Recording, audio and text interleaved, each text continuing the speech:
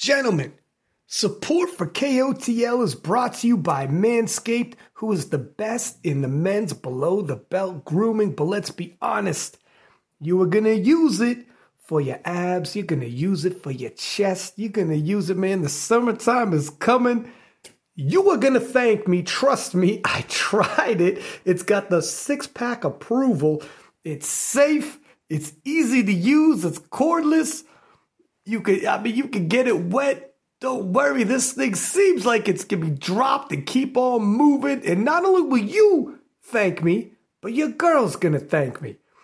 Please support the podcast that has supported the community all these years. Get 20% off and free worldwide shipping when you use promo code KOTL and pick it up at manscaped.com.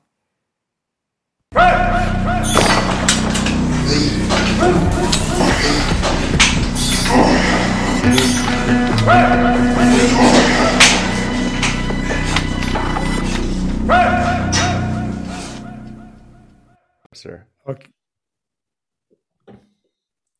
Alrighty, what's going on, everyone? Welcome back. This is a special episode of the Kingless podcast because I am taking over. We still have six-pack Labradat here, of course. How you feeling, Ryan? Dog, first you coming for it, now our boy Grizzly started coming for me on Instagram. Yes, soon I'll just have him as my co-host, and we'll just take you out. Shit, son. The community is in a rough state. And of course, we have the whole gang here. So we have Rory Lynch here. Rory, how you doing? Good, man. Happy to be back.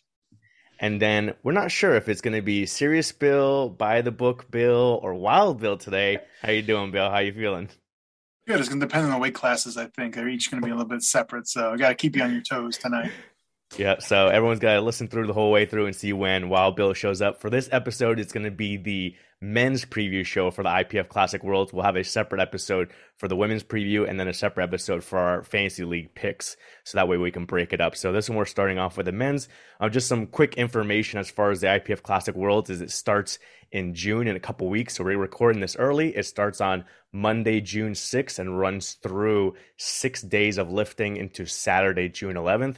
A little bit different than previous years where now it's going to be the open lifting only. So it's going to be interesting seeing now the sub juniors and juniors are off and the masters are off, how things look as far as the open. Like what's the crowd going to be like? What's the warm-up room going to be like? And then of course with Eurosport and the primetime sessions, all the stuff they're doing. So it'll be interesting. But we'll get right into it because we have a lot of stuff to go through. We're going to start from the lowest weight classes and work our way up like we usually do. So we're starting off with an interesting weight class, the 59 kilo weight class. If you don't know, Russia is suspended indefinitely from the IPF due to the war going on in Ukraine. So that means Sergey Fedosenko is out, and we're going to have a new world champion right here in the 59 kilo class. Some of the top nominated people, we have Franklin Leon from Ecuador at 602.5, Ebihara Takaharu from Japan at 572.5, and Antoine Garcia from France at 566.5. Normally, Ryan makes us all go first, and he goes last. So how about this time, Ryan, we have you start us off with the first weight class. How you feeling about the 59s? You motherfucker. I think Leon is my gold medal pick. I took a look at open powerlifting at these gentlemen. I'm familiar with Franklin Leon, but Antoine Garcia, I think I'm going to take him as a silver medalist. Takaharu from Japan hasn't competed since 2019. He's 40 years old.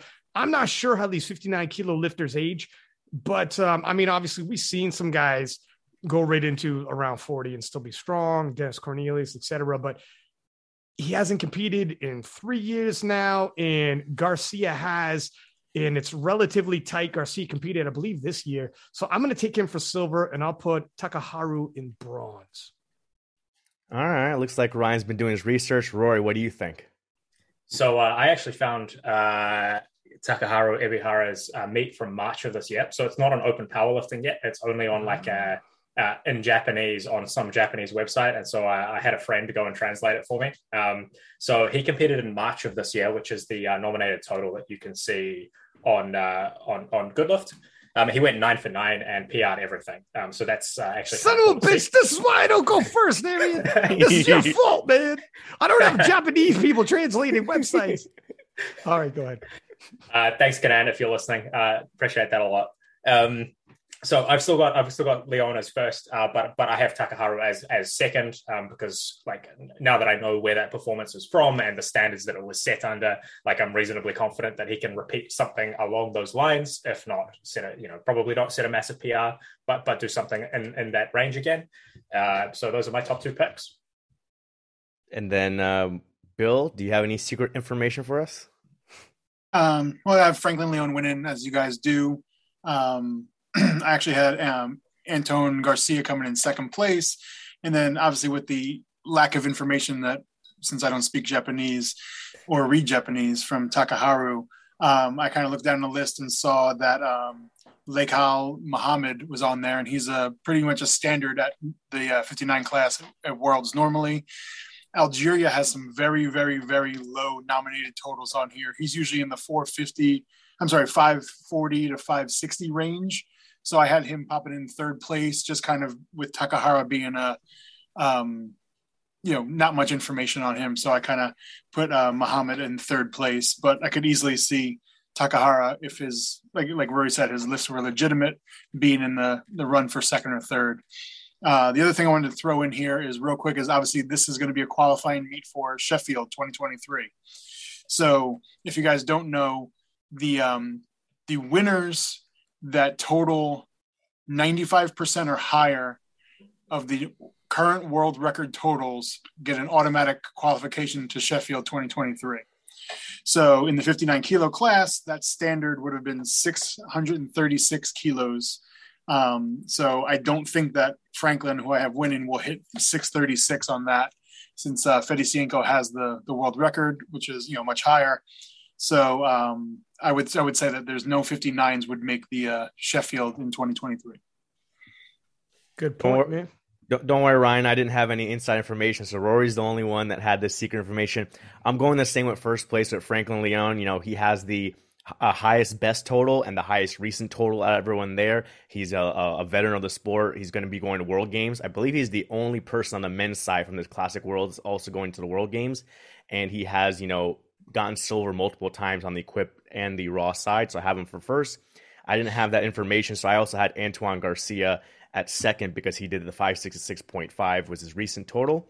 But I did have Ebihara at third because he had done 537 recently, other than what Rory had saw. And then from Iran, Mehrdad had done 535. And Mohammed, that Bill had mentioned, his best is 570, but his numbers have been going down. His recent was 530. So they were all in that 530 range. So I just took Ebihara for my third. And I had Mehrdad at fourth and Mohammed at fifth. So it will be interesting to see if Ebihara can put up that top total. He might be coming in and stealing second place. But we will move on now to the 66 kilo class, and this one is going to be one of those where it's a battle. It's going to be interesting to see what you all pick, because the top 5 lifters, even though the nominations may not show it, are actually much closer, because Eddie Berglund did that 728 in the 74 kilo class, and then Kyoto recently did a 700 kilo total in the 74 kilo class. So Eddie, I believe, is in the 66s. His best is 697. Pana's is 700. Joe Jordan's is 700. Jonathan Garcia's 697. And then Kyoto's at 678. So they're all right there, especially those top 4 minus Kyoto. So it's going to be a battle to the very end, I think. Let's start off with Rory. How about that? We'll leave Ryan for later. Sure. So just talking briefly about each one of these guys, like you said, Eddie did a really good, just under 730, I think it was 728.5, but he did that at about 70 kilos. And so I'm expecting to see a reasonably good performance out of him, but it's not going to be another 730, I wouldn't think. So if I was going to guess his approximate total, I would say it's probably in the low 700 range. I would say something like 702 to 705 for Eddie. Pana did total 700 at 66, which is a good sign, but he has been quite badly injured since then. And so he looks like he's close to back to form, but not completely back to form. And in a battle like this, I don't think almost back to form is going to be good enough. So I wouldn't expect him to go over 700. I think he might come close, but he probably won't be at the 700 range. Joe Jordan's training is looking amazing, but his training isn't always to comp standard unless he's hiding some of his better lifts from Instagram. So he does post like quite a lot, but he seems to post like a lot of sets of 6 at low RPE and, you know, stuff like that. And so like he did do a 295 deadlift in training very recently that was very good, but he did do it with straps, and I have no idea what his body weight is. So it's quite hard to figure out how that fits into the equation. And I have got secret information about Kyoto, but he didn't actually do that great in March. He went 7 for 9 and was about 20 kilos off his best total. So he was a little off there, and that was actually on his home turf as well. So that is not super encouraging for him. So all said and done, I'm saying it's going to be really close between Joe Jordan, Eddie Berglund, and Panna. But I'm saying Joe Jordan first, second Eddie Berglund. And I think that the Swedish coaching, which is sort of generally very high quality, is going to be helpful there as well. Though it's probably worth pointing out in Worlds in 2019, he did actually bomb. So that's worth pointing out as well.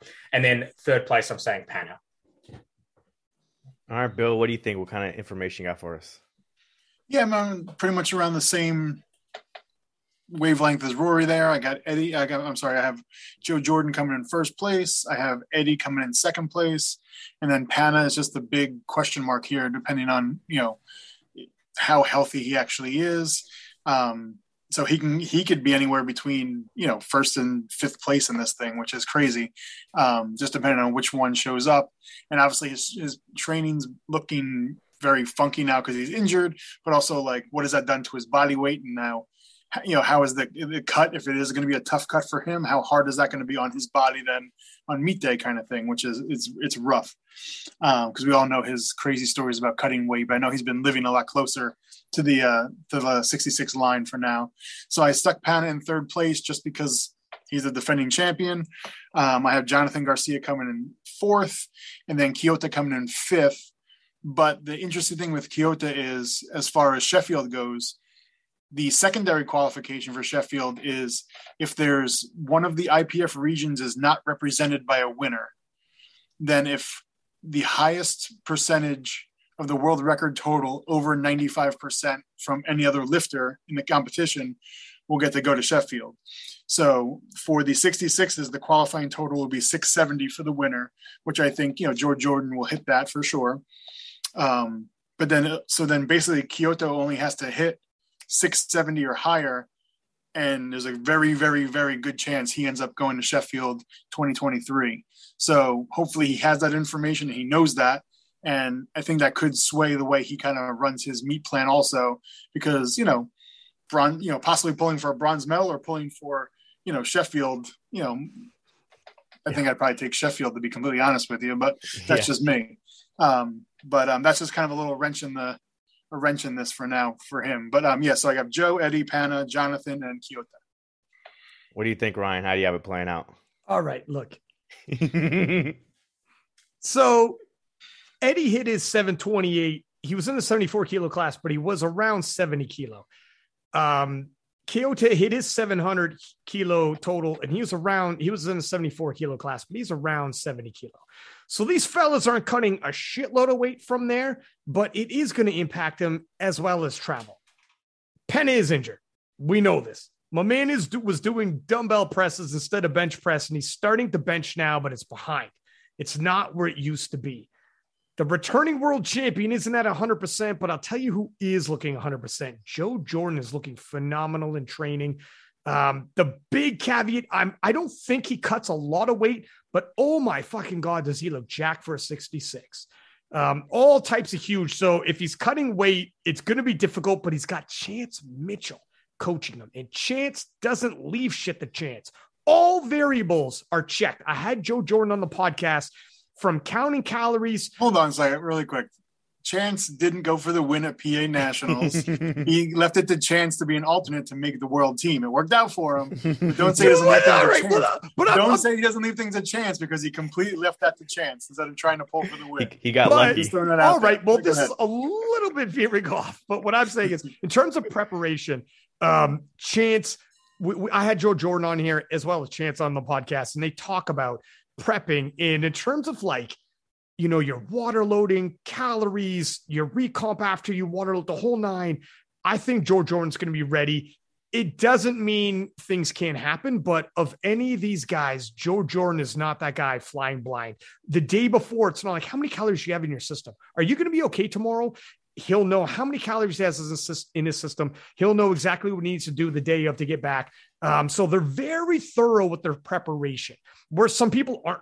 When you talk to them, they just don't have any idea, what kind of gas is in the tank. So I think Joe Jordan, from what we see in his training, is going to transfer over to the platform. Joe Jordan is my gold medal pick.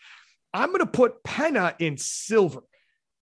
I know Penna's injured, but his squat's moving, his dead's moving, and he's starting to bench. And God damn it, is he scrappy. He's a scrappy fighter. He has bested Eddie Berglund twice at the international level. It doesn't mean you're always going to be able to do it, especially if you're not at 100%. But I think I know obviously he's going to pull after Eddie. I think he's going to make it happen, and he's going to pull after Jonathan Garcia. So he does have that advantage. So I think he's going to pull himself into a silver medal, and that's why I'm picking Penna. Now for my bronze. Oh, it must be Eddie Berglund then, right? Maybe Guess not. again. Guess again. Right. I've got a question. Okay, so sorry, go ahead. No, you fire away, Playboy. Let the man speak. It's his turn. No, yeah, that's right. Okay. He only has 8 seconds left. Let him go. Go ahead. Ask me a question. Then I'll say bronze. How does the Sheffield qualification affect Penna's choices? Does he think that silver is important, or does he go, I don't care that I'm injured. I'm going to load whatever I need to win and get the Sheffield nomination, because he probably won't on the secondary qualification, because there'll be other Europeans who do qualify. Yeah. Does he just on his third load whatever he needs, regardless of his current position, potentially lose silver or even bronze in order to try and win and try to go to Sheffield? It could be. I mean, you got to look through that crystal ball and see how this thing might potentially play out. He might be loading up for that gold, as long as it really depends on how far back Penna might conceivably be and how far ahead Joe Jordan is. I think, all right, let's start throwing this out there. I honestly think Joe Jordan is around 7'10"-ish. I think he's got that in him, and he might be, I don't know. I don't want to overblow, but I am very high on Joe Jordan right now. I think he might be, it might come down to the point where he's just too far. Possibly Penna loads up no matter what, but if it's like 310 kilo type, I don't know, how far do you cut it off, or do you be like, fuck it, load it? It's tough. This is a tough conversation. It is a good point you're having, because yes, is Penna the guy who's going to go out on his shield, potentially throw away his third attempt, and then these other guys that I just said, okay, they don't have the same deadlift as him, now they could snake in and take that silver? Could be. Although I've said that kind of thing before, and then Chance pulls for second. So what the fuck do I know, man? It's hard to say, my man. I don't know. But so who you got for bronze? So anyways, it was a good question, though, Rory. Thank you. It was a good conversation. I'm going to go Penna for silver, but you're right with that caveat. For bronze medal, though, I'm going to go with Jonathan Garcia. If Jonathan Garcia can get 3 squats in their top end squats, look the fuck out. I'm going to tell you that right now. Look out. And he's got his deadlift isn't amazing. He might be able to outpull Eddie Berglund. If it's coming down to the bronze medal, someone's going to pull onto the podium and they're neck and neck. And Jonathan Garcia is capable of 700. He hit a 697.5 2 years ago. It's there. The strength is there. He can go into the 7. If we're looking at a podium that's going to be probably 700 and up around, if travel brings them all down, they'll all come down together. But around potential, right? So let's just throw that out there. I think if potential's all very close, I think Jonathan's going to be able to outpull Eddie. I'll just throw that there. And Eddie's bench is a variable that's very, you can say the same thing about Jonathan's squat depth, whatever the shit. It's tough. But I think Eddie's bench can go up, down, God knows what, long pause command. The guy can almost pass out and not make it. I'm taking Jonathan Garcia for my bronze. Kyoto scares me, but I think Billy Mack, Wild Bill is 100. He's not Wild Bill, so he's by the book Bill right now. He's throwing out the rules and the stats for us. By the book Bill is up here, and he's 100% right that he'd be smart to play his bets for Sheffield and not so much for a podium here. I think Eddie's phenomenal. Look, I fucking love Eddie Berglund, and he's a sweet kid when you meet him in real life too. But this is stacked stacked as they come. So me saying he's going to come in fourth is no insult. And he could fucking win it all. He's that good. That's how close it is. 100% I can see him winning it. His top end strength is 728. What does that tell you? Yeah, it's definitely tough with so many variables going in there. I was looking at it too. I switched my picks a couple times because you have guys like you said, Eddie and Kyoto, who recently weighed in a higher weight class, have to cut down. You have people like Eddie and Jonathan who have the weaker deadlifts compared to Joe Jordan and Panna have the stronger deadlifts. Then you also have the factor like for Joe Jordan and Jonathan Garcia, this is their first ever world championship. It's their first time competing in powerlifting on another continent. Even for Panna, going from France to Sweden is a little bit easier than going from France to South Africa. You know, the money might be the same, the food might be the same, and, you know, the trip isn't as far and stuff like that. So there's some interesting variables there. Obviously, I have my biased pick because I'm going to be handling Jonathan Garcia the day of. But I think, like you guys are saying, Joe Jordan has the momentum right now. He already has the 700 kilo total in the bag. He hit that 295 deadlift recently in the gym. So I end up going with Joe Jordan for first, potentially breaking the world record total as well. And then from there, I went with my boy Jonathan Garcia for second. I think he's going to perform well. He's going to execute. And then I got Eddie Berglund for third. Even though he's cutting weight, I think he can still hit a PR total for the 66 kilo class. Panna, because of that bench, I don't know. He could do 150. He could do 175. I have no idea. So I put him at fourth, thinking that the bench is not going to be there yet. And like Rory said, you can't come to this battle with one of your lifts like being lagging behind, 5-10%. And then I got Kyoto down at fifth just because like it's going to be, he has the lower total for the 66s. He's going to be traveling a lot. He's going to be looking to lock in that Sheffield. And then from there, we'll see if he tries to get into fourth or third, but I have him at fifth. So that's definitely going to be one of the, if not the toughest battle at Worlds, the deepest class. Really quick before we switch, how many over 700 plus kilo totals in this? 1 through 5 or 0 through 5? Well, let me Ryan, see. What you got? I think all 5 are capable, but yeah, we know that. All right. 0 through 5. All right. I think it's going to be right around 2 or 3. Okay, Rory. Well, you got to firm up. You got to firm up. Don't say 2 or 3. You got to say. Okay, I'll say 3 at 700 or above. I'm saying a podium of 700 up. Okay, I got 1 if Joe Jordan makes his last deadlift, which will be he'll already have it won by his last deadlift, and he's going to go for the world record total. So 1 if he hits the world record total. But I've got 2. I'm saying Joe Jordan around 710, and I'm saying Eddie Berglund around 702, and then I'm thinking everyone else probably sort of 695 and down. Okay, cool. Definitely better than, everyone else thinking everyone's going to go 715, 705. All right, we'll move to the 74 kilo class, which is going to be a little bit different, where you have a clear winner, even though the nominations don't show it. You have Taylor Atwood coming back, even though his nominated total is 100 kilos less. He sandbagged it at Nationals. He was dealing with the injury as well, but it seems like everything is going well now, so it seems like he's going to be the clear favorite. But then you have these other guys that are all stacked up against each other very closely, and then you have a new lifter from Cameroon, Fongang Tachap, who is nominated at 750. He's currently nominated first, but there's not much information about him. I don't know if you guys found anything, but I couldn't really find anything on Instagram or on Open Powerlifting.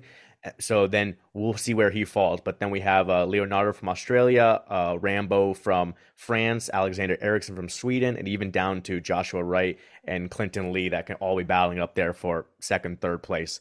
So how about we start off with Bill? What do you think about for the 74s? I mean, as much as I want to pick Fongang to take this thing, I just don't know anything about him. So I'm taking Atwood at first place. I'm going to go with Rambo in second place. Hopefully he puts together a really, really nice day, puts up a nice big total. And then I have Leonardo from Australia coming in third place. He just competed recently and put up together a nice total in there.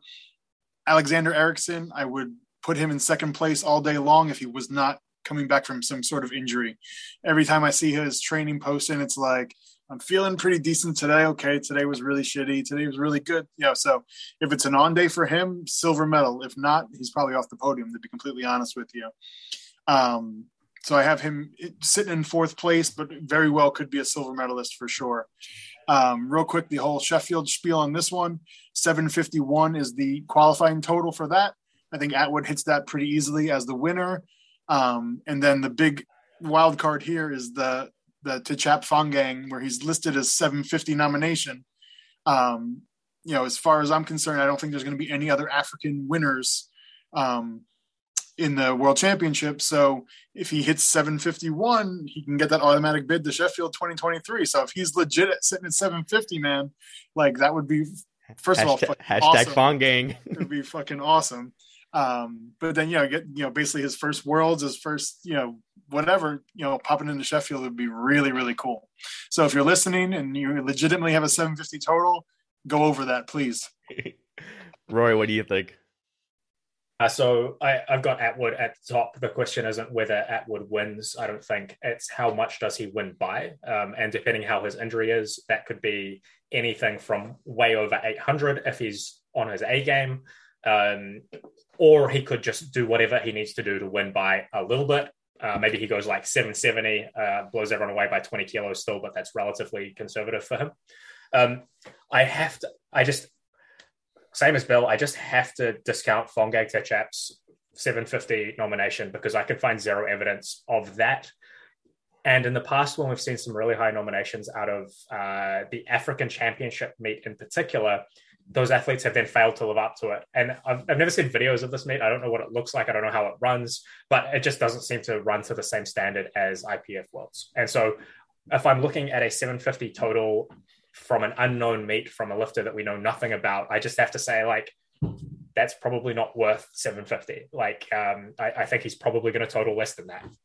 So then sort of in the tumult immediately below that, basically the same as Bill. I'm actually saying Leonardo Sukutra, the Australian second, and Paul Rambo third, but I'm putting both of them around the 730 to 735 mark. So I think it's going to be pretty tight either way. I really like Alexander Eriksson. I would like to back him, but I think he's about 30 or 40 kilos off his squat still. And so if he wasn't, he could probably go 740 and clinch a second place. But it just doesn't seem like it's going to be there based on he did a meet a little while ago that was just not great.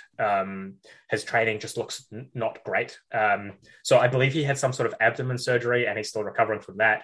And so that just seems like it's blown his ability to brace completely out of the water. So I think he's probably more like a fifth or sixth place in this case, which is unfortunate because he is the defending champ. But props to him for showing up anyway, because like you could very easily look at that and say, hey, I'm injured. I'm 40 kilos off my best squat. I'm just going to stay home. And I'm glad he's not doing that. I'll jump in here now next and leave you for the last one, Ryan. For Alexander, what I could find is I couldn't find an injury, but he had appendicitis surgery back in April. So it's not too long ago, and he had to lose on training time. And then, like Roy said, who knows what his bracing is like and building his numbers back up. So his best number was 725, but recently he did a 705, and then that surgery, I have him off the podium as well. So obviously I have Taylor at first. With Fongang, sometimes it's the meet they do doesn't transfer to Worlds, but sometimes they don't even have those numbers. Some nations just nominate numbers, even though you're supposed to use a national higher level meet from the last 12 months. Some nations just don't follow that rule. And then I believe they upped his nomination numbers, like between preliminary and final nominations, potentially just to like show him as nominee number one. Potentially maybe it helps with funding, or just to like say, hey, we have some from Cameroon listed high. So who knows? We'll see what actually happens. So I also have Leonardo at second because he did 735 recently as his best total. And then I have Rambo also at third because he did 727, and he tends to miss a number of attempts. So if he can come and make 8 or 9 attempts, he could potentially pull and steal second place. But I just haven't seen it yet. And so I just kept him at third based on him going to be missing, 2 or 3 different attempts. And then, like I said, Alexander at fourth and Joshua Wright at 5. What are you thinking, Ryan? My picks actually mirror yours, but I wasn't aware that Alexander was that bad in terms of how hard it had hit his training numbers. If Rory's, estimation is right, his squats like that's a pretty, I was hoping he might be a scrappy underdog and potentially come through and have one of those good comeback stories. But if he's fallen that far behind, then that's really going to put the nail in the coffin there. But yeah, I'm going to go Leonardo and then Rambo as well. And obviously Taylor, number one, and Fongang, I'm not buying into it. I wouldn't bet too much on that, but we'll see. It'd be an interesting story if he shows up like, hey, let me introduce myself. Yeah, after his final deadlift, he'll come to the commentator table to you and be like, let me introduce myself to you. I meant like to the world, but I don't. Yeah, but also specifically to you. King of the List is the world. Yeah, right. Okay. But that would be interesting if he sneaks into a Sheffield spot too. That would be, you get Kyoto there, you get Fongang there, some people that you didn't expect. Going into the 83 kilo class, this is going to be a battle of the top two lifters. On the nominations, we have Delaney Wallace from USA at 810, and then Tim Monagatti from New Zealand at 808.5. But Tim also did a local meet recently where he actually did 812.5. So he actually totaled more than what Delaney just totaled at nationals. And he did it after. So some of the US people saying, we had to compete, 8 weeks out. Tim Monagatti and some of these other lifters have also been competing 8, 7, or 6 weeks out. So these totals are also recent. Then below them, you have a little bit of a drop to Jurens from Great Britain, Emilio from Italy, Owen Hubbard from Great Britain. And it just keeps going on with different top name lifters down the list. So how about we start off with Rory? What are you thinking for the 83s since you have a guy in the battle? Yeah, so obviously I have to back New Zealand, right? So I think I was at the meet that Tim did his 812.5. The standard was quite good at that meet. He went 9 for 9. None of the lifts were his absolute limit. They weren't, don't get me wrong, they weren't easy. He wasn't RP 7 everything, but he wasn't RP 10 second panic grind either, right? Like they were moderate. And so based on that and of course, incorporating my own bias, I have to back Tim for first. But I will say for Delaney, he's probably good for, I'm picking around about 825, 830. And I will say that he makes a lot of, if he is on form, Bill, he has done an 822.5 mid last year. And one thing that I will say for Delaney Wallace as well is that he makes a lot of attempts. And when you get down to a battle that is going to come down to the last couple of kilos and body weights and lot numbers and all of those things, the difference between going sort of 7 for 9 and going 8 for 9 is basically the difference between coming first and coming second, right? And over his last, I think I looked at 5 meets, Delaney's gone an average of 8.4. He's made 80% of his third deadlifts. He's made 80% of his third squats. Like he is a person who executes when it matters. I definitely wouldn't be taking him lightly, but I do think that Tim will take it.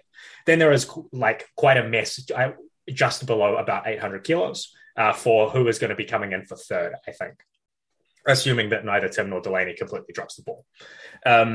So I'm actually picking Jurens, the British lifter. I think he's capable of an 800 kilo total if he can put it together on the day. He is yet to actually put it together on the day. But that's what I think he is good for. And then I think most of the rest of the lifters in that mess are coming in around this sort of 780 to 790 mark. I will also point out that Owen Hubbard is probably not going to be in the top 5. I think he's down a little bit. But he was a favorite for medal contention sort of a few years back. And I noticed when I was looking at his open powerlifting that he's actually been competing since 2009. So he is probably the biggest veteran out of this group. And so that's kind of cool and worth pointing out, I think. Ryan, what are you thinking? Well, I mean, I remember Owen Hubbard when it was Brett versus John Hack, and he would take all the posters from SBD and insert his face because he was third. He's nominated third. I think he took bronze that year, and he's like, man, I'm really getting overlooked considering I'm going to be on the podium. But everything was Hack versus Gibbs, and he was turned it into a meme fest, and it was pretty good. But yeah, he's a Grizzly veteran. Hats off to the guy. But I'm going to side with Delaney Wallace here. Delaney Wallace's top end is very high. Look, a year ago, he was at 822.5 kilo. He is stronger. He has squatted 700 pounds in the gym. His top end is very big. It's all about bringing it day of. PA Natsa wasn't there. I'm not entirely sure why, but I hope he does. Whatever it was, whether it was the cut, the food, whatever it was, I hope he figures it out because it needs to be there in South Africa. And guess what? Traveling to South Africa is a lot harder than traveling to Austin, Texas. So I hope he's learning whatever he needs to learn. His top end strength is very high, very high. He was 822.5 previously. And I remember he's like, man, I could push this into the 830s, 840s. In over a course of a year, a young man like that, yeah, his top end could be, but it's got to translate onto the platform. I don't know if he's going to get that high at Worlds, but I think he will get high enough to take gold. Obviously, Tim will come in second then. For the third place, it's tough. If Owen Hubbard's down, Jurgens looks like he's probably the guy who's going to do it. I agree with Rory. I think he's capable of an 800 kilo total. I would love to see an 800 kilo and up podium. It all depends on all the intangibles when you show up at Worlds and who's scrapping it out. Italy's Emilio is a hell of a deadlifter, and he's in there. Kafui Hochiyami from Canada. I'm telling you, man. That's what I was waiting for. Listen, I know his nominated 750. Don't believe that bullshit. It's definitely higher, but he played like very high level soccer, and the knees and the hips can bother him here and there. And if he's 100% healthy, he'll be in the late 700s. If Jurgens is at 800 up, that's going to be tough. But if he doesn't make it there, and he's hanging out in the late 700s, that bronze is up for grabs, and Calf, we might take it. King Calf, King in the North. Let's see what do you guys got? I'll jump in next. You have this group where you have Delaney versus Tim, and I don't know if Rory was looking at our strength guy scouting reports or if he made his own, but he made a point as far as Delaney is pretty good when it comes to his third attempts. He makes 80% of his squats and deadlifts and 100% of his benches. Versus Tim, thus far, is a little bit lower. He makes about 60% of his third attempt squats, 50% of his bench, and 55% of his deadlifts. So he needs to come out there and he needs to make attempts. Even if he had a little bit more in him at the local meet, again, it's different for these guys to have to travel and have to go to the IPF standard as far as depth and how long the pauses are going to be on bench and all those kinds of things. So Delaney won at nationals. He had more in his deadlift, so I think he had a bigger total on the day. And two, he hasn't posted anything since then. So we kind of guessing here. So I'm taking Delaney 1, Tim 2, 1 a little bit biased, and 2 based on the stats. And then a similar thing when you go to the next group, Jurgens versus Emilio. Jurgens misses a lot of attempts. He only makes 64% of his third attempt squats, 57 bench, and 28% of his third attempt deadlifts. Versus Emilio makes 80% of his third attempt squats and benches and 60% of his deadlifts. So even though Jurgens has the better total going in, I think Emilio making more attempts and having the bigger deadlift is going to pull and beat him out and take the podium. So I have Emilio for third. I have Jurgens for fourth. And yeah, with our boy King Kafui, he could potentially put up on a good day if he makes all his attempts, 765, 770, I think. So if Owen has a bad day, I think he can maybe steal fifth. But he has to go and make attempts, especially the deadlift where last year wasn't there. But even if he gets, 6th or 7th, he's continuing to progress and build it up from there. Bill, what are you thinking? So for my third place, I have Emilio over Jurgens. Emilio beat Jurgens at Europeans last year. He ended up setting the world record deadlift at the time. Excuse me. So he ended up hitting the world record deadlift and jumped right ahead of him, pulling the first place at that point. And then what happens was the French lifter then pulled another world record to pop over and take the win overall. So he actually had more left in the tank on his deadlift. But he just kind of took what he needed to lock in the world record and possibly the or the European Championship. So I think he has more left in the tank there. And then as far as first and second goes, I have Delaney beating Tim here. I think it will be super close. I was very, very high on Delaney going into PA Nationals, hoping that he would just kind of skirt through that, unscathed, whatever, and just had a rough meet. Obviously, an 8:10 and a rough meet is still pretty damn good. But, like Ryan said, going to South Africa then, I went from 100% down to 53%, sure kind of thing. But I think the other interesting thing here is going to be the Sheffield qualifiers, 799 kilos. Okay.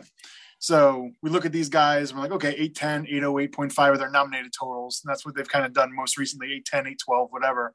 That's 1% away from not making it. Right. So, that's one missed bench press. And guess what? you're not making that total. I mean, again, they could come out and blow it out of the water and go 820, 830, 840, whatever.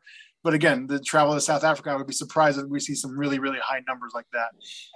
And then the second part of that is if Delaney does put up some huge number and Tim's kind of not in it, then obviously he knows, since he's from the Oceania region, that he would have to kind of get 799 or higher to potentially be placed into the Sheffield 2023. So, there's some other little storylines in there too. So anyway, I have Delaney 1, Tim 2, I got Emilio 3, Jurgens 4, and I'm not sure if there's going to be an 83 making the Sheffield. It's going to be close, I think. That would be pretty wild if, like, let's say Delaney wins with a 795 and no one gets an automatic spot. They all fall into like the alternate pool or whatever. Delaney should be like, dog, are you sure you need this world title? Just solidify Sheffield. What are you doing? It's not worth it, man. Just every now and then shoot a message. Just be like, that's a lot of money. I don't know how you living, but I could use it. I don't know. Up to you. All right, well, we'll see. Let's jump into the 93s, where this is another one that's going to be an absolute battle of at least 1 through 5, similar to the 66 kilo class. Of course, you have the champ Jonathan Kaiko nominated first, and then he in 2021 Nationals battled against Gavin Aiden to the final deadlift, and now Gavin's back. At 2021 Worlds, he battled against Gustav down to the final deadlift, and even Emil from Bulgaria was there, and now they're back. And then at 2022 Nationals, just the other month, he battled against Chance, who didn't pull for the win, but he kept it close for a little while. And now Chance is back. So now Jonathan Kaiko has to go against all of them at the same time. So that's going to be interesting. Chance, Gustav, Gavin, Emil, and then might as well throw in there Sasha from Germany as well, who has the world record deadlift. So this one is going to be a wild one. I'll open up who wants to go and talk about this one first. Nobody? I'll go for it. I'll go for it. Listen, Kaiko hasn't missed in quite a long time. You can't bet against the guy. I don't care. You just can't. You can't bet against the guy right now. He hasn't missed a lift in years at this point. And you keep putting people in front of him, keeps knocking them down. His spread here with 888. Chance hit that big deadlift at the end just to get the 875. So the spread on that was actually a lot bigger than it looks. Obviously, he went head to head with Gustav, knocked him out already. Sasha had a pretty, easy 863 kind of when he went through Western Europeans last year. So I expect more out of him also. And then Gav Aiden at 855, I think is pretty low for him. As long as his travel and his cut and everything goes on point, he should be good for a lot more than that. With that being said, I have Kaiko 1, Gustav 2, Gavin 3. I have the 2 big deadlifters pulling big at the end and missing, kind of, trying to pull for placing kind of thing. Because, you only get a chance. It's only one day a year you can be a world champion. So you might as well load it up and go for it if they're not sitting in that spot already kind of thing. You know what I mean? So I have those 3 sitting there. Real quick, the Sheffield qualifiers, 829, which all 3 of those guys should hit, any of them should hit pretty easily. 2 quick things here is that you have a Libyan lifter who's sitting at 810 on the nomination, so he could kind of slide into that 829 potentially. Alcini Finari. And then there's another sneaky one down the bottom there. Amar Kanani, who has put up some big totals in the past. I mean, he's sitting there at a 730 qualifying total. Again, Algeria with a very, very low number there. But he's hit, was it 812? Yeah, 812 in the past. He's been the silver medalist before. So, if this is a legitimately just a BS nominated total, he's good for, I'm not saying he's good for the podium or anything like that, but again, out of the African region, he could end up hitting that 829 potentially and snagging a spot at Sheffield, or, someone from Africa could possibly there. So, yep, that's my story on those guys. I was just going to mention real quick, Ryan. It's interesting, even if Amar was like possible for the podium, they're splitting the 93s into the A and B group for the Eurosport. So only the top 8 are in the A group at night. So he would have to he goes in the morning, they all know his total, and then they all beat it. So he's kind of a disadvantage there. What were you going to say, Ryan? Well, that's the interesting thing too, real quick. Sorry. So there's 26 of them. They all actually 26 show up. You're going to have 8 in that primetime flight. Then you're going to have two groups of, was that 8? So it'd be what, 20, be 18. So it'd be 2 groups of 9. So he would actually be in the B flight in that. He would be in the lowest flight because of his nominated total. It's in the minors. Like, literally all these other guys could pass him up anyway. So yeah, it'd be interesting. But if it'd be badass if someone, you make Sheffield out of the C flight of the 93s. Oh, what a story. No, okay, so listen, first off, those 6 guys are probably all going to be in the late 800s. Like Emil coming as the 6th nominated, he'll be in the late 800s for sure as well. Well, you never can say for sure, but he's more than likely projected to be. So that's crazy amount of 93s, 6 guys in the late 800s. Bill, who did you have in your second and third again? Sorry. Kaiko, Gustav, Gavin. So where did you think Gustav would end off with his total? I'm interested. Higher than the rest of them, but not higher, but under Kaiko. Yeah, I could see him in 870s probably. Gotcha. So then you think Chance isn't going to expand on, or he will expand on top end strength, but travel brings it down. Shit like that. You think those because Gavin's no. I'm saying that he's going to go for gold medal and try to put something enormous on the bar to pull for the win. And with his deadlift, Sasha, same thing. With Chance's deadlift, he might be taking like a 15-kilo jump, and so then all of a sudden he's left out. What do I got? Because the thing about if for him in order to beat Kaiko last time, he would have had to jump another 13 kilos on top of what he already jumped. Ryan, so instead of nitpicking Bill's picks, why don't you just make your pick? All right, fuck it. Let me just do my pick, and let me know what you think. All right, I got Kaiko as well because everything you already said. The guy he doesn't miss.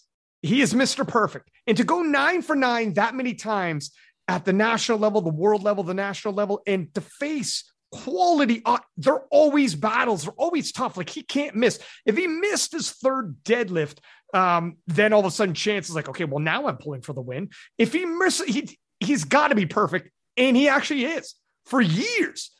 Every single time out in a tough battle. How do you go against a guy like that? He's earned it. I could see if you see something in someone else, and that's a nice segue for my silver medalist. I see something in Gavin Aiden, and if there's anybody I think that's going to upset Kaiko, there's something going on with Gavin. His squat is on fire. I think he doubled 320 kilos, 705 on squat. If he gets all 3 squats in, holy fuck. And I talked to him in the DMs, and he's like, listen to me. This is whatever you guys thought I was going to do. I was in the 880s previously. We're well past that.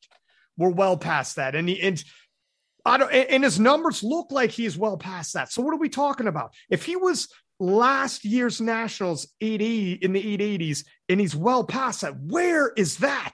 Are we getting close to 9? I think Kaiko's got around 9.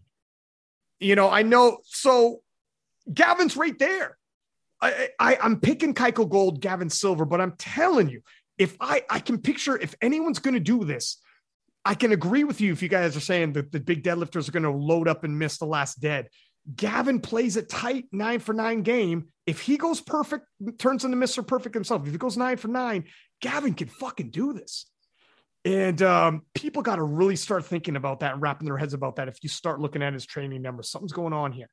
Having said that, I think I'll take for my bronze. I will take Chance. He's got his squat is moving. His bench is moving. His PA Nats was good, but he was saying, look, my bench didn't show up. I got more on my squat. His squat is moving nicely. I think he's actually that wasn't his full capabilities, even though it was his PR total. And I know people like, it's not full capabilities, PR total. It still doesn't mean it was his 100%. I think he's even better now.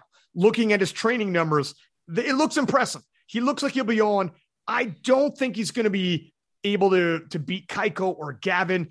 I got him nudging ahead of guys like Gustav, Sasha, and Emil, but I'm telling you, 1 through 6 are killers. And Gustav is a junior world champion who out-totaled the Open and is a fucking murderer. And if you told me, if someone said, man, I think Gustav could take gold, I wouldn't laugh in your face. I'd be like, yeah, no, he fucking could take gold. If you told me, I think Sasha's going to do this. Yeah, no, he could. None of this is crazy. When I'm telling you 1, 2, 3, 4, 5, and then Emil coming in 6, I'm telling you the difference in the top 3 is tight if people start missing. Keiko hasn't missed. If he fucking missed at PA Nats, it could have been Chance. Keiko eventually is going to miss. Who the fuck knows? So anyways, let me just throw that caveat out there, because sometimes you say bronze and it's a big spread from gold, like in the 74s. That's not the case here. And when I say Gustav 4th, nobody respects Gustav more than I do. I'm saying the guy could fucking pull it all out and throw egg in my face. And I would eat that fucking egg the next following morning for breakfast, fellas. God bless.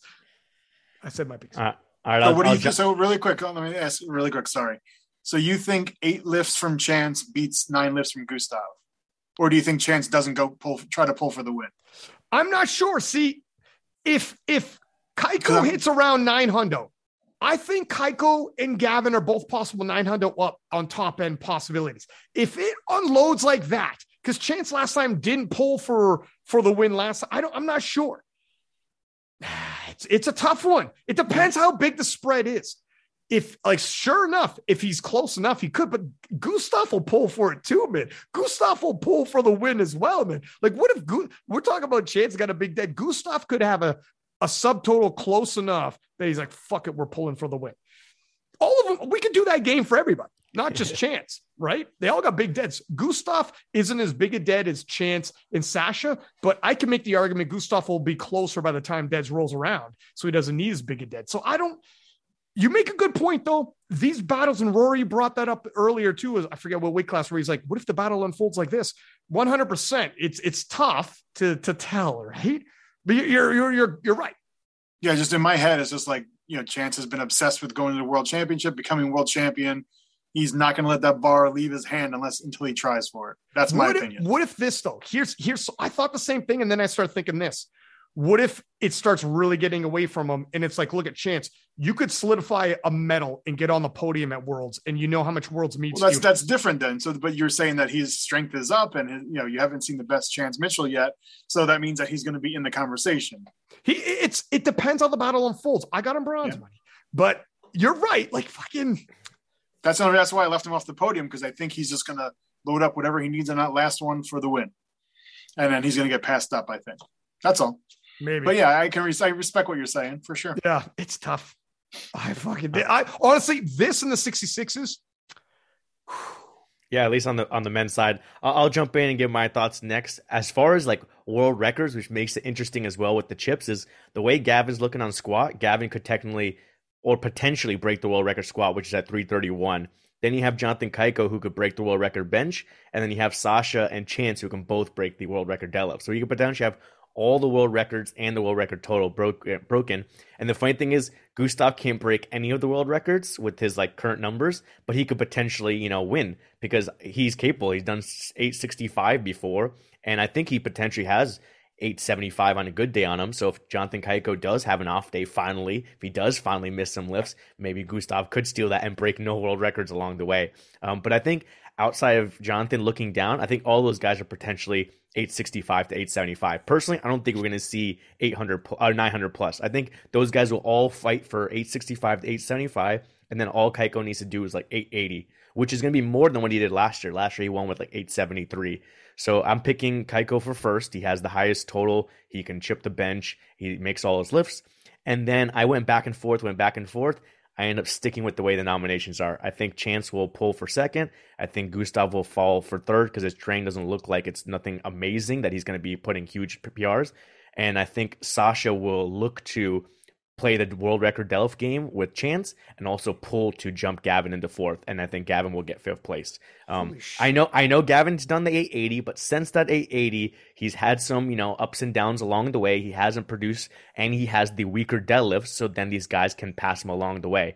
And looking at Gavin, he does make a lot of attempts, but again, just having that lower deadlift is going to hurt him. And just really quick, as far as Gustav, you think he has a big deadlift as well? He makes 10% of his third attempt deadlifts. If you go look at his meet results, he keeps missing his third attempts, whether it's Worlds or Europeans or anything like that. So I think if Jonathan slips up, he could potentially steal it. But I just don't think 10% he did make should have been bad anyway, so it doesn't matter.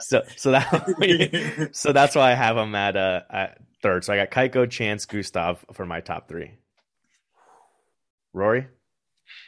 I've only got a couple of things that I want to add from what everybody's already said.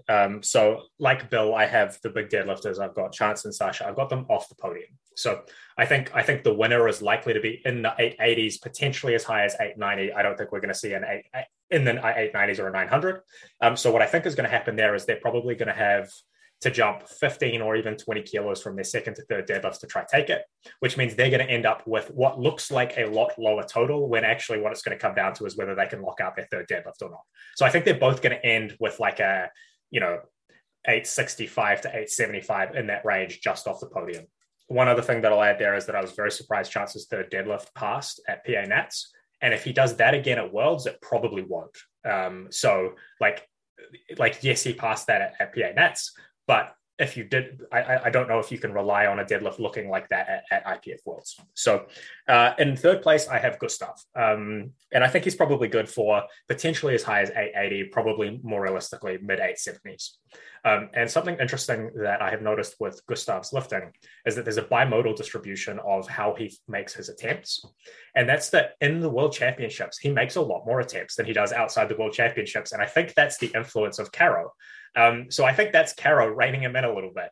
So at Worlds, he typically goes around about 7.5 or 8 for 9. Outside of Worlds, he typically goes like around about 6 for 9. So I think he's going to make a higher than average for him number of attempts for this meet. And so that means I think he's going to be on the high end of what he's capable of. That said, I've got Gavin in first place and Kaiko in second place. Son! He did it! He set all that up, and then he snuck Gavin in there. Fucking did it! I'm glad he went last. Oh shit! Gavin's gonna hear this podcast and lose his mind. He's gonna be like, Ari picked me fifth, and Rory picked me first. Got it. Here it is. So I've got Gavin high 880s, potentially as high as 890. Like you said, his squat is looking unbelievable. His rate of adaptation looks really good. I'm interpolating a little bit because he's hiding the top end of his bench and his deadlift by the looks of it. So I'm interpolating from what I can see, but I'm picking he's in that range. And of course, Kaiko is Mr. Perfect, right? The last time he missed an attempt was like June 2019. It's been like 3 years since that dude has not gone 9 for 9. And I just don't think he is as strong. Like, he hasn't missed an attempt. I just don't think he's as strong as Gavin is at the moment. That said, this is probably the session that I am most looking forward to. And when we eventually get to it, this is going to be one of the sessions that I have the lowest confidence in, because any one of these 5 guys, depending on exactly how it goes, could, all of them could be between 860 and potentially as high as 890, probably mid 880s. And that's just like quite closely packed for this kind of thing, right? Like that's 2 or 3% potentially total between first and third, or first and fifth even. And like, that's the difference between, a good water cut and a bad water cut, or cutting your first squat high, having to repeat your first squat as your second squat, and then just like not being able to take the jumps that you wanted to take from there. So there's not going to be much in this one. It would be interesting to see, because this might be another one where, Chance wants to win, Gavin wants to win, Kaiko wants to win. Let's say Gavin gets called on depth on his first squat. He may just go up on his second. He's like, I don't care. Like, I'm not here to get fifth place. I'm not here to get fourth place. And he has done that historically, right? Like, he has missed a squat before and gone up from his, I think it might have been an opening squat, missed his opening squat, gone up for a second, went up like a 10 or 12 kilo jump, got it anyway. He has prior for doing that. It's a high risk, but if it works, it works. Yeah, he's a crappy motherfucker, man. That's going to be a definitely interesting battle, definitely something that people want to watch. So we'll move now to the 105 kilo class, which is another interesting battle. Even though the nominated total looks a little bit further away with Emil Norling at 917.5, then you have Quarantine Clement at 895. I think it's going to be closer. Did you call him? Oh, sorry. No, go on. Then I think it's going to be closer. And then you have also Mikey Davis there at third at 892.5, where he had grip issues at the PA Nats. So he missed his second and third deadlift on grip, where he had the strength for it. He's pulled more than that in the gym, holding it at the top for 5 or 6 seconds. And he's pulled obviously way more on with straps. So it'll be interesting to see how that one plays out. I guess I'll start with this one. I went back and forth on this one as well, because Emil has done that 917.5, but recently he only did 900. He did have his kid. he posted like in his, I believe in his meet day report on Instagram, like how he felt like happy with his performance based on like having a kid and having, stress and not sleeping as much. And so his lifts seem a little bit down, but the question is, can he still win with his lifts being down if Mikey Davis has grip issues again? If Mikey's missing 2 deadlifts and losing out on 20, 30 kilos on his total, then potentially Emil can still win even without having a PR total. And then for Coco, as Ryan likes to call him, he had his best total is 895, but it seems like he got injured a few months ago and he's kind of rebuilding his lifts. To me, his lifts look a little bit down from that 895, but from people I've talked to, they say like he's a young kid, he's training hard, his numbers will shoot up really quick, so he'll regain his strength back. So I went back and forth on this. I ended up switching recently because of Mikey Davis did that. The 357.5 deadlift, holding it for 5 seconds. I went with Mikey Davis for first. I think he's going to put over 900. I think his grip will hold at least for 2 deadlifts, if not for 3. And he could potentially put up a PR total on a good day. And I put Emil at second just because his numbers seem down a little bit. And I put Coco at 3 just because I think he's still coming off the injury. And I don't think he's going to go over 900. And then our boy Abdul I put at 4th. And potentially if Coco's having a bad day, if he's missing attempts, Abdul with that big deadlift could pull and steal 3rd. What are you thinking, Ryan? Okay, so I had Coco on the podcast. He was saying it was COVID that he caught and it wasn't injury based. Okay. So, but if you saw dips and stuff, that's why. So, he had to actually not do French nationals because of that. Okay. So anyway, so I think he's okay, but he's probably had some things here and there, but not like Penna or something. Now, having said that, yeah, Michael Davis is hitting 915. Emil Norling's, 917.5, I believe. Has he hit more than that? I think that was his top end. But one thing that you got to say about Emil, he's a gamer as well. He's won the world championships in the juniors. He beat Anatoly in a head-to-head at European championship. He was at last year's world championships. He's at international competition against the best of the best. And this is just another one. He's not going to be overcome by the moment. He knows the world standard and he's going to hit it. I think Emil is going to come through. I think his strength is going to be up there, and I think he's going to take worlds a heck of a lot more seriously than that other tune-up meet. So I'm picturing Emil coming in and having a PR total. He's got the biggest deadlift of these fellas. I think he's loaded up for the win as well. Am I wrong with that biggest deadlift? Has anyone out deadlifted him? Well, he's nominated 275, but I think that's a typo. It's a 375. 375. Yeah. No, but not only does he have it, he's had it when he needed it. Everybody remembers he lost to Anatoly at the World Championships. They rematch at the European Championships, and he loaded up with a PR deadlift and hit it for the win against IPF's world's best lifter, Anatoly Novopismani. Some people don't have that dead when they need it, and he's shown he has. So not only is he walking in there with the biggest total, but he's got the biggest deadlift. Oh, and by the way, his deadlift is there when he needs it, and he's proven it in battle at the world standard. So I got to lean towards my man, and I think that was a tune-up. I could be wrong. Maybe he's not 100%, but I'm going to lean that way. In terms of my number 2, maybe call me getting crazy with the hype. Recency bias. Call it recency, but Coco Clement came on the podcast and he's all types of confident in himself. And he's talking like 940 type range.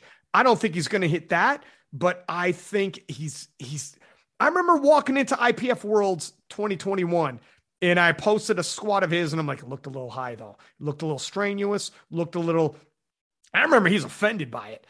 And he's like, it'll be there. He wasn't lying. He got a bronze medal as like a 20-year-old kid. Maybe he's 21, swinging with giants like Emil and Anatoly and whatnot. And still, his top end is a lot more than we think. And he seems to land that fucking plane when it comes to peaking. At least he did previously. I got him as a silver medalist. I got Michael Davis as my bronze medalist. Also, watch out for our boy Abdul. But I am not the 105s is tight. Michael Davis, if he comes in with that 915 and he actually builds upon it and goes more, It's going to be tough, but I think Coco is into the 900s as well now. I think we're long past the previous Coco. He's a young kid, and I don't think he's injured. That's not the impression I got on the podcast anyways. I think he's dealing with fatigues and whatnot, and that's what we might be seeing because they train like madmen. But he's not, judging by the podcast, not only is he not injured, he's got fucking numbers in his back pocket. He's very confident he's going to hit. I think what you're seeing, if he's dealing with certain numbers looking grinding, and I know what you mean, Aaron, where that looks tough, he's high levels fatigue because he's way deep in the shit right now. But when he deloads and lands that plane, it's going to be fucking on, and he's peaked and ready. So judging off of potential, I got Coco and Silver, and I don't think he's going to beat a Mill, but if you listen to that podcast, you might even talk yourself into taking Coco for first. I'm telling you, it's some dudes leave an impression. There it is. Emil, Coco, Michael Davis, and there's my top three. What are you thinking, Rory? So I just gotta shut Ryan down. I've got Coco coming in third. Like, he's got that 895. His training hasn't looked that stellar. Like, it's been okay, but just not a lot better. And so I wouldn't be looking at his training and expecting a huge PR, even though he is quite young and his rate of adaptation should generally be high. I'm expecting he could hit a low 900 total, but I'm expecting more like a repeat of the 895. And one thing that I will point out is every single one of his squats that he's posted on Instagram, every single one of the singles that he's posted on Instagram, the reps have generally been better, but the singles have all been high. And like, I don't care how many people say it's going to be there on meet day. If you don't practice the way that you need to perform, it's not going to be there on meet day, right? Like, there's not very many people for whom that is genuinely true. So I think that may sting him. And I think he's down a little bit from where he could have been. So I think he's more like an 895, and I've got him in third. Second place, I've got Michael Davis. So he had that 915 in March. He had an 892 in April. He was seriously bad grip issues. If he puts it together, I think he might be good for something in the range of about 910 to 915. So I'm picking him for second. And then for first, I have Emil Norling. He had that 917 in December. His deadlift lockouts are often a little bit soft, so he's going to need to be really careful that he actually does his deadlift lockouts properly, or he's going to lose attempts because of that. He should have locked out for stupid bullshit like not locking his knees or something like that. But his training looks like it's pretty much on track. And so I'm expecting something a little bit up on his recent 900, but not way up. So I'm expecting from him something between a 915 and a 920. So quite close between him and Michael Davis. But one of the things that I'll say does go in his favor is that Caro Arvidsson is an insane person. And that is probably worth quite a lot when it comes down to the absolute wire. I don't know who's going to be handling Michael. Is it you, Arian? Because you're also a madman when it comes down to that kind of thing. Oh, it's not you. Okay. But so for those listening who don't know who Caro Arvidsson is, she is the Swedish team head coach. And she is just very good at what she does. So when it comes down to attempt selection, putting the right numbers on the bar at the right time, she just doesn't make very many mistakes. And so I think that may be the difference between first and second in this case. Bill, what do you think? Do you think that baby plays a factor?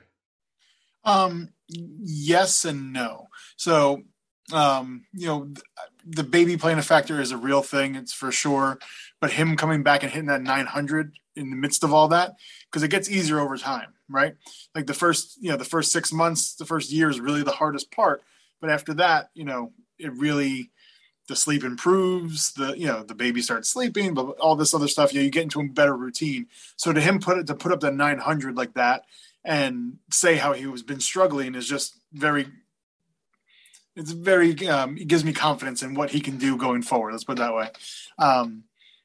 Nobody on here was higher than me on Mikey Davis going into like PA Nats. I really, really thought he was going to be pushing the Anatoly limits, the 930, 940 up in that range. The grip issues and just that lackluster performance he had. I just can't pick him to win now. For when it comes down to deadlifts, you have Emil who's pulled for the win on an international stage, beat Anatoly, did the impossible, all that stuff. Like, when it comes down to that last deadlift, I have much more confidence in Emil than I do for Mikey. So I'm going to take Emil first, Mikey second, Coco third.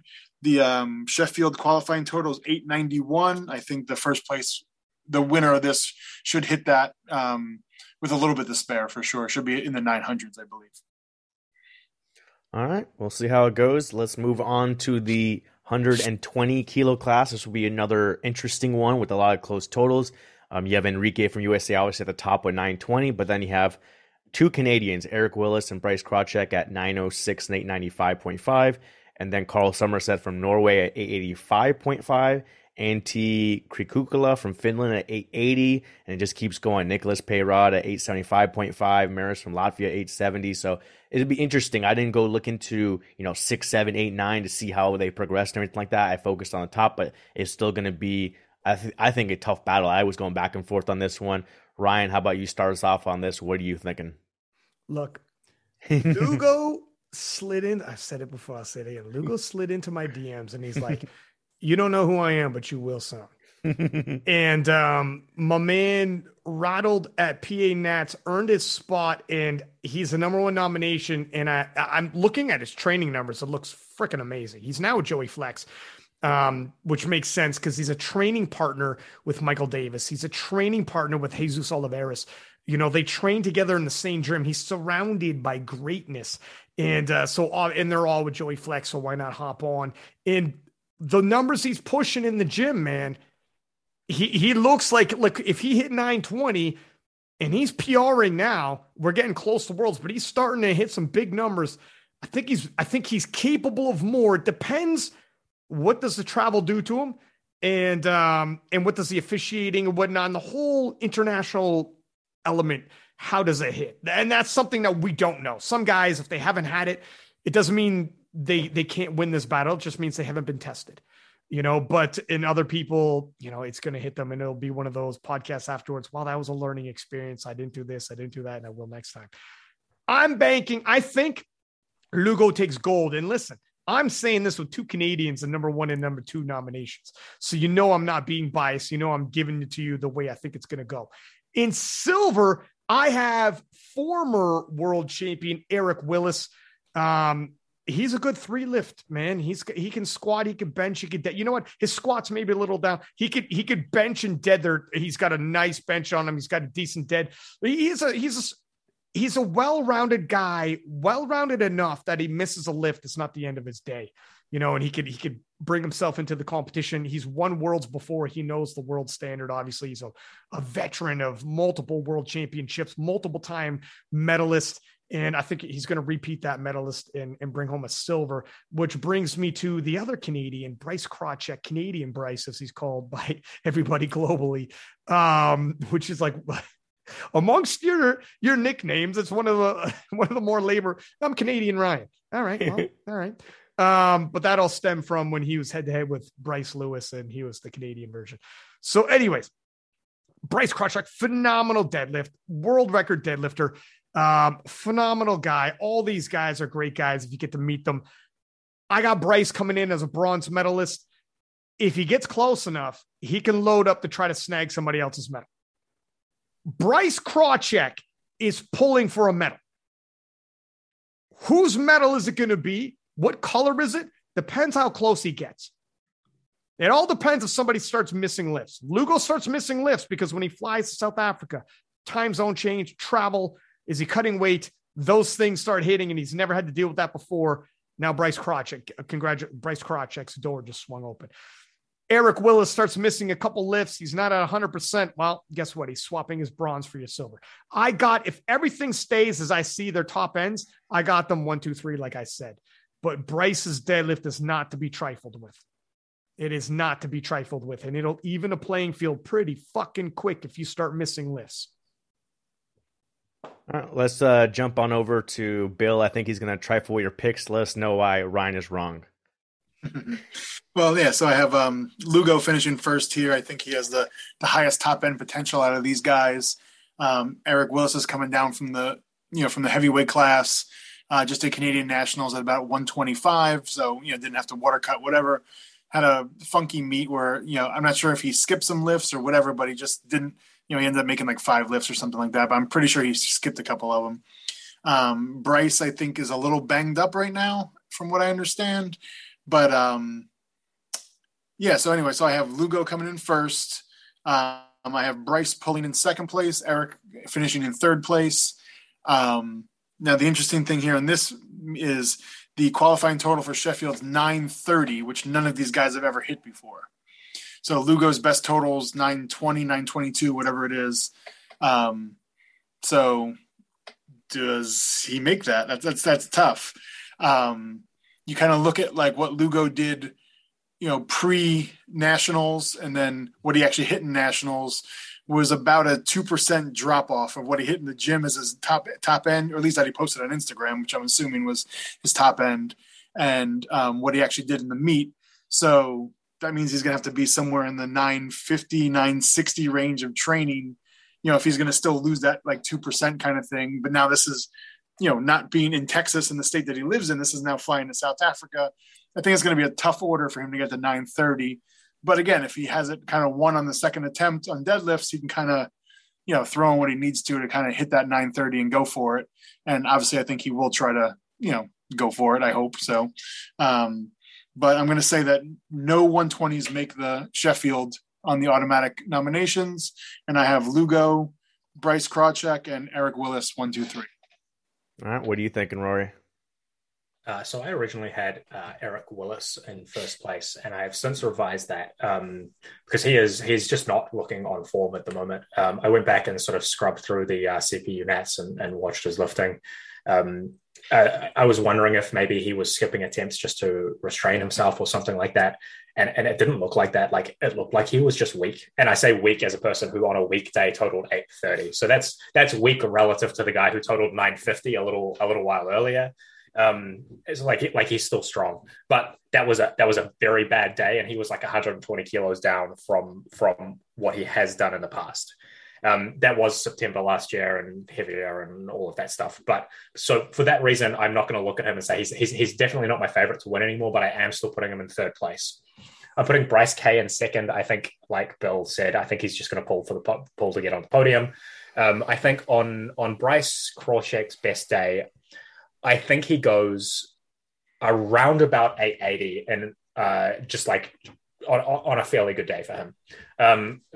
Absolute top end 900. I doubt he would go over 900, and so he's definitely not going to hit that Sheffield qualifying total. Now, Lugo, I've got in first place. His training looks amazing, and his rate of adaptation is super fast. But thus far, he's been like a hometown hero, right? He's never had to travel very far to compete. I don't know if he flew for PA Nats, but it was in his home state, and that hurts. So although I think in the gym he could probably hit maybe as high as 950 in the gym if he like maxed out the same day that he had to fly to South Africa. By the time he's actually flown to South Africa, he's got the jet lag, the travel, a cut if he needs to cut, all of that stuff. I think that ends up adding up, and I think he probably totals more like 920 to 930. So I do think he wins. I think he wins by a little bit. Like, I don't think it's going to come down to the last deadlift. Maybe it comes down to the second to last deadlift. But I doubt he's going sort of 940, 950 plus. All right, I guess we'll bring in Wild Aryan here. As far as the top end, I think, Enrique is the clear favorite. He has the highest total. His training is going well. These other guys have little issues here and there. So I think, kind of like Rory just said, I think he wins fairly easily, maybe on the second deadlift. And then on the third deadlift, he can do that minimum total. He needs a 930 to get that Sheffield spot and secure the win. But after there, I think it's interesting. With Eric Willis, his best total at 120s was 906, but that was a while ago. And recently he only did 830 at 125 at Nationals.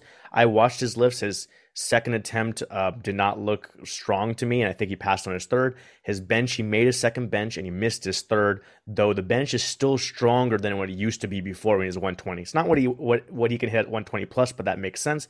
And then his deadlift, I believe on the second deadlift, he got called for lockout, and he just passed on his third. So he didn't look strong. It looks like he had a kid as well last year, and he's cutting a bunch of weight. He still has more weight to cut, so those are some major issues there.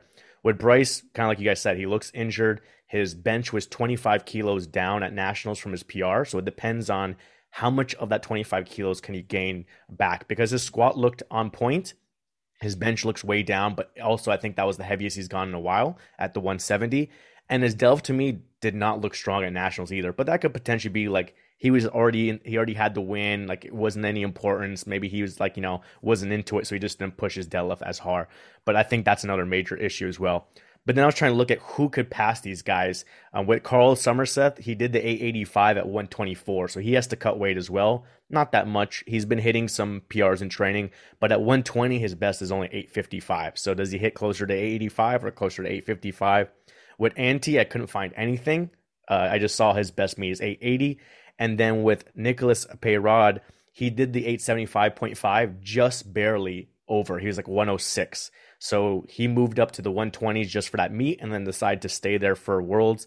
He normally plays professional rugby as well. So he's like doing rugby and powerlifting at the same time. So if he takes, he's not in rugby season and he's training a little bit higher body weight, doesn't have to cut, I think his numbers are going to be good. So I went back and forth in this, and I decided to take the Canadians off the podium due to injuries and how low their numbers were. So I went Enrique 1. I have Nicholas Peyrod coming and stealing second place with how he's going to be progressing.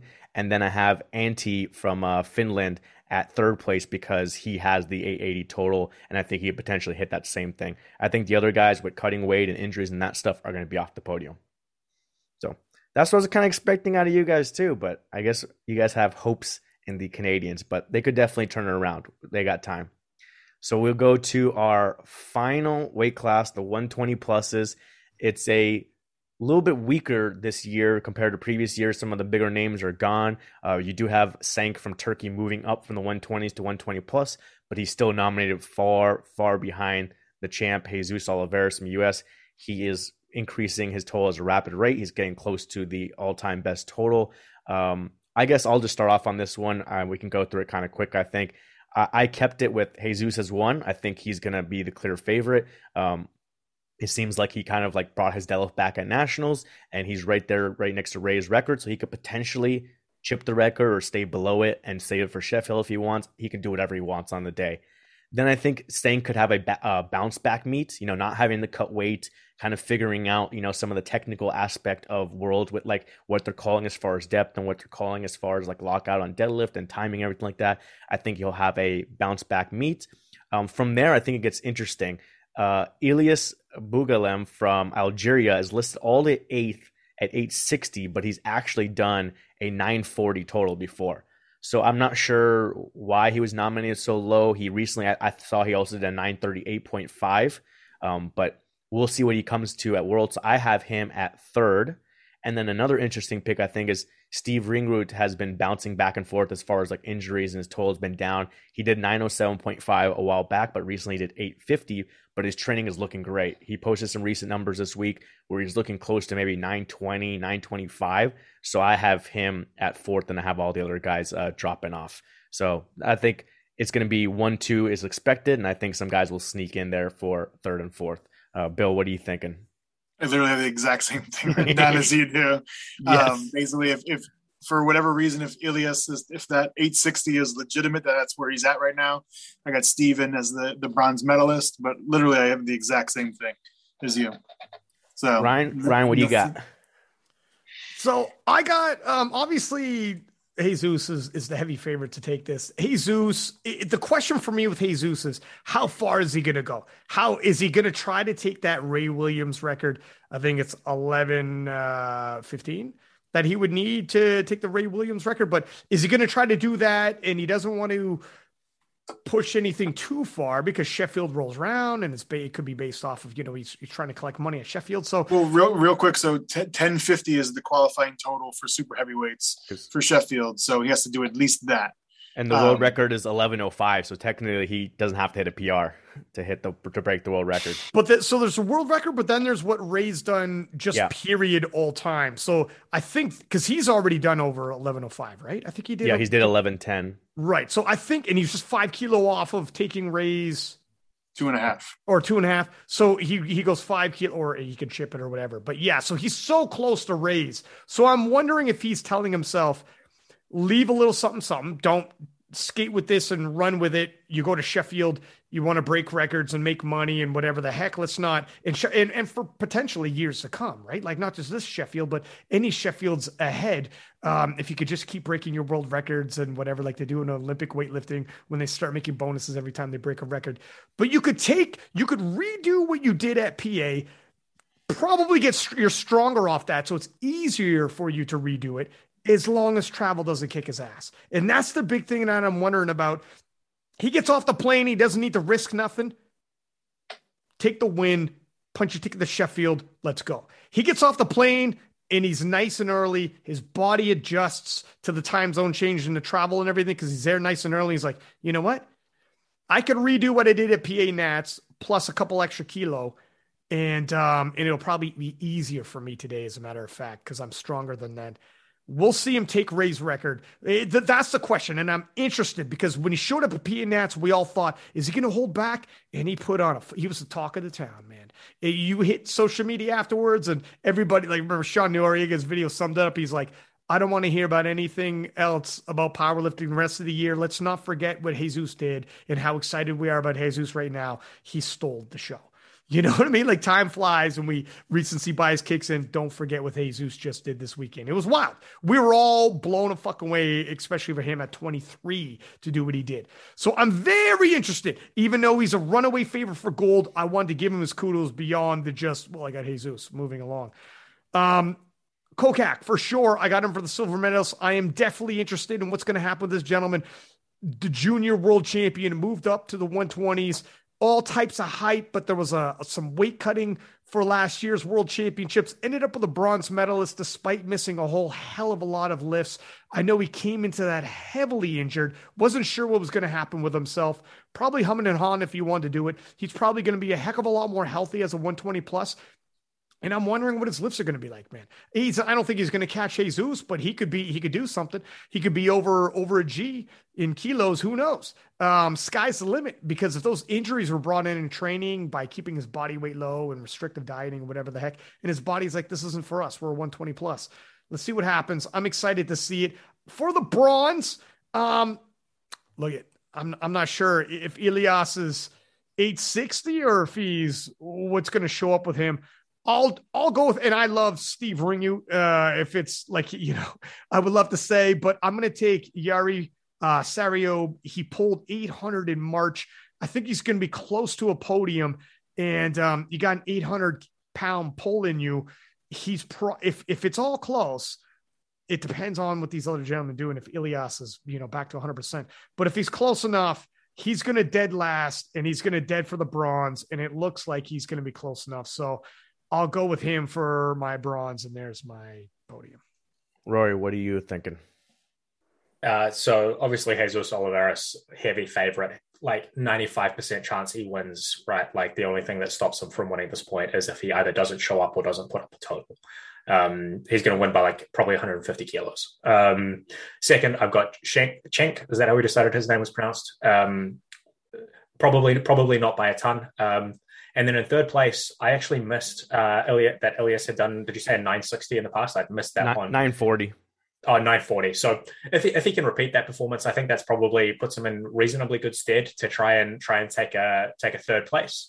But I did actually have Yari Sario as well. And I would like to see Steve Ringu on the podium, but I just don't think he's there right now. But he certainly could be again in the future. Yeah. I mean, with Elias, the 940, I just looked it up, was from 2017 Worlds, and then at 2019 African Championships, he did 938.5. So I don't have any meet results from him since 2019. So who knows? Does the 938, 940 guy show up, or does the 860 guy show up? So we'll see about that. So let's jump over. We'll do the best lifters first. We'll see if we can knock out the best lifters in the teams real quick. Looking back real quick at the history, last year, Anatoly won the best lifter to championship. He's not there.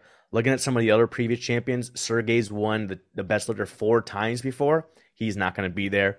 And Ray Williams has won it 2 times before, and he's not going to be there. So it's interesting. It's going to open it up a little bit of who could potentially win the best lifter. And I think it also becomes interesting as what does Taylor Atwood do? Does he push it, 800 plus and try and win that best lifter award and bump up the world record and show how strong he is? Or does he just do the minimum to win, get the Sheffield spot, and not worry about the best lifter award? So I went back and forth on this one. I'll just go and start off right away, and I'll drop mine real quick. I end up going with Taylor Atwood as first. I think he'll do just enough. Depending on how these other classes play out, he could need between 785 and 800 to win best lifter. So I think he potentially pushing right around that world record, like 790. Maybe he does 791 just to chip the world record and win best lifter. For second, I got Jonathan Kaiko because he is the next highest on points. I think he, makes lifts. He's going to be winning the weight class. He's going to be lifting after Taylor too, so he can potentially steal it if he needs to. And then I was going back and forth on third. I didn't know what weight class was going to look next, and I ended up going and putting Chance Mitchell in there because it just seems like the 93s have good benefit from the formula to get a lot of points. So if he just loses even by 5 kilos or 7.5 kilos, I think he can still win third best lifter. How about we hop over to Bill? What are you thinking? Kaiko, Gustav, Gavin. 393s, 1, 2, 3. Oh, I got. Nikes. Yeah, I I mean, like it. But you look at the formula and how it works. I mean, Atwood's really the biggest wrench in their armor there. If he goes big, then he's likely going to win. But I don't think he goes as big as he needs to, kind of thing, like 775-ish maybe, which means that these three guys, in the 93s can very easily just sit there in the top three. You could have like a Delaney or Tim in the 83s, but they'd have to go, pretty 820 plus 830, somewhere in that range to kind of, break in there. And then Jesus would have to go like 1200 to get, not that much, but, he'd have to put up a massive total. So, I think the 393s will take it. So it'll be Kaiko, Gustav, Gavin. And of course, depending on what they weigh and what it could be mixed up there. You could actually have the person who wins the weight class not win best lifter potentially. But, that's interesting. Rory, how do you have it? So the biggest question mark here for me is how healthy Atwood is when he comes in. So he doesn't get to see what the 93. So obviously, I think the 93s are the pack to beat, right? If they hit the 880 if the first 1 to 3 people in that class hit the 875 to 890 that I think that they're capable of, and assuming that they are actually around about 93 kilos and that none of them are weighing in at like 88 or anything like that, Atwood needs to hit around about 800 to get, and that gives him like a 117-ish good lift points, and it would put those guys on about the 116 good lift points. So I'm picking Atwood in first, and one thing that will actually help him is that he is not going to have to be fighting off 4 other guys who are immediately behind him, right? So the 93s do get to lift afterwards, but they're almost certainly going to be worried about placing first rather than placing first overall, right? They're going to want to secure the gold. They're going to want to secure the Sheffield spot, probably more than they want to secure the best overall. So even though they get to lift afterwards, they're probably not going to be looking at that and going, that's what I need to do. They're probably going to be looking at the guys immediately but in front and behind them and going, those are the guys I need to beat. So second and third is going to depend exactly who wins the 93s and exactly the body weights that they come in at. And so I said Gavin to win. And I think if he does win, it's only going to be by 2.5 to 5 kilos or potentially same total and just at a slightly lighter body weight. Like that's how close I expect the 93s to end up being. So I'm saying Atwood, Gavin Aiden, Jonathan Kaiko. All right. Ryan, what are you thinking? Listen. Usually Bill is Wild Bill for a fucking reason. But this, maybe I'm fucking, I don't know what it is. It's spring, summer's around the corner, and fucking these whispers he's putting in my ear sounded good to me. I got the not top 93s, 1, 2, 3, just like Wild Bill does. Call 6 is wild tonight, fellas. I got the different order of 93s, sure, but we're all on the same page that this could fly either way. Even if you don't think, I say Kaiko, Aiden, Mitchell for my gold, silver, bronze. Even if you don't think it's that gold, silver, bronze there, just like you gentlemen already said, what if Gavin is just a stitch lighter because he's light? He's training light because of what happened in USVI. His body weight's never been lighter. What if he is lighter than Kaiko and loses by 2.5 kilo or half a kilo like he did at Nationals when they clashed? He's best lifter. All right, so it can flip around. That's how close it is. But the 93s, this is the premier division. The reason why I would say that over the 66s, they got the top 6 if you throw a mill in there, but top 5 could win it. And I swear to God, how often do you see 1, 2, 3 all from the same weight class? It's phenomenal. And the storyline and the rematches and multiple rematches all over the place. I got it 1, 2, 3, man. So I'll go with my gold, silver, bronze with the caveat. Yes, it 100% depends on if someone's just grams lighter. Well, that's all she wrote, folks. Because if he's grams lighter and loses by 0.5, you know what I mean? Like it's so, but I'll go Keiko, Gavin, and Mitchell. All right, let's finish off real quick with the best teams. Looking back at the history for the men's side, 2012 through 2014, Russia won the best team. From 2015 to 2019, USA won the best team. 2020, obviously, we didn't have Worlds. And then 2021, Russia or ROC comes back and wins the best team. So it's been Russia, Russia, and then even other times USA was second place when Russia was winning, except for last year when US didn't have enough of a team through USVI in order to get into the top 3 teams. So I think USA comes back in full force this year, and Bill was kind of hinting at this in our chat conversation as well.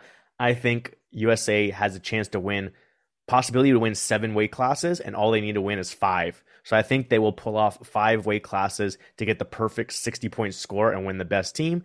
And then from there, I think the other countries either don't have full teams, like they don't have 8. Some of them don't even have 5 to score the full points. So there's a big drop off and it's hard, but I have France in at 41 points for second and Sweden in at 34 points for third. I'll jump over to Rory. What are you thinking? So I've actually got exactly the same countries and in exactly the same order as you do. I've got America first. I've got France in second. I've got Sweden in third. It was complicated a little bit by the fact that a lot of countries just are not sending full teams still. Like there's a few countries that have someone who is likely to be in sort of medal contention in 1 or maybe 2 classes, but that's just not enough to get the best overalls. Like if you want to get in the best overall for the teams, you need to send at least 5 people, each of which can come at least top 5. And really you need 1 to 3 winners to be really in the mix. So I'm saying USA, France, Sweden. Ryan, what are you thinking?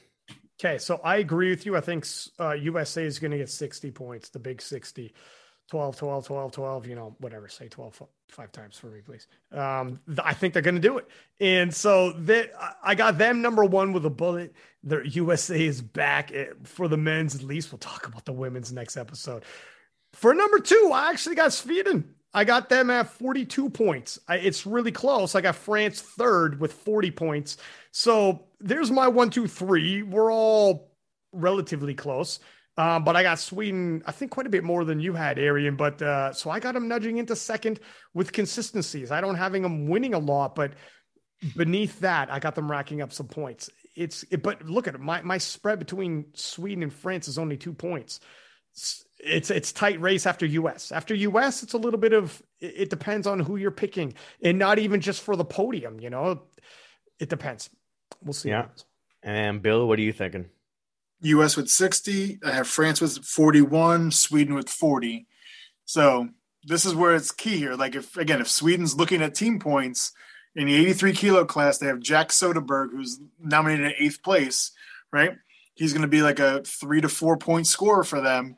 But if now they can, play the game and bump him up a little bit, kind of looking forward, they can end up in that second place pretty easily if they play their cards right and, change that last deadlift around and potentially bump it up, because he's like the lower one on their kind of podium there. So again, and there's going to be a big spread in that because there's a lot of people in that, 760 to 740 range in those 83s. So that could be very interesting. And I'm assuming Caro and Oscar have looked at that and they know what's going on. So, but yeah, so that's kind of the game within the game kind of thing. You're like, oh, who cares about 8th place? But yeah, guess what? That guy is literally the guy that can, put them above and win, silver medal for the team. That's the guy who's like in basketball. He's like the 6th man of the year award, man, coming off the Right. bench, scoring those points, man, getting that win. But there you have it, a weight class by weight class preview for the men's side, as well as top 3 for best lifters and top 3 for the nations. If you haven't listened, make sure you listen to separate episodes for the women's preview show and then our fantasy league picks And obviously, once you collect all that information, you can go join our fantasy league, which will be open till the 5th of June, the day before the championship starts. You know, I have the link in my bio. Ryan has it for King of Lifts. Rory has it on his as well. So you can access it through Instagram, through any of our accounts, and go there, fill out the form, pick who you're going to have for the women's and men's weight classes, pick how confident you are, 1 through 16, best lifters and teams, and you are in. And you can update it as many times as you want up till June 5th. And Rory will take the most recent form that you submitted. So if for some reason something happens, you see someone get injured or someone puts up a big lift, you can go and change it all the way up to the 5th of June. And then, of course, you know, follow us so you can listen to the other episodes. We got more interviews coming with other lifters going to Worlds, as well as the USAPL Mega Nationals. Follow us again on Instagram so you can see the latest, and we'll catch you all later. And I'll give one call wherever you're listening to, whatever platform you're listening on, subscribe, give us high ratings. It's appreciated, because if you don't subscribe, you're going to be missing episodes, and we're recording 8 of them this weekend. Subscribe wherever you're listening. That's it. 6 Up. We're out.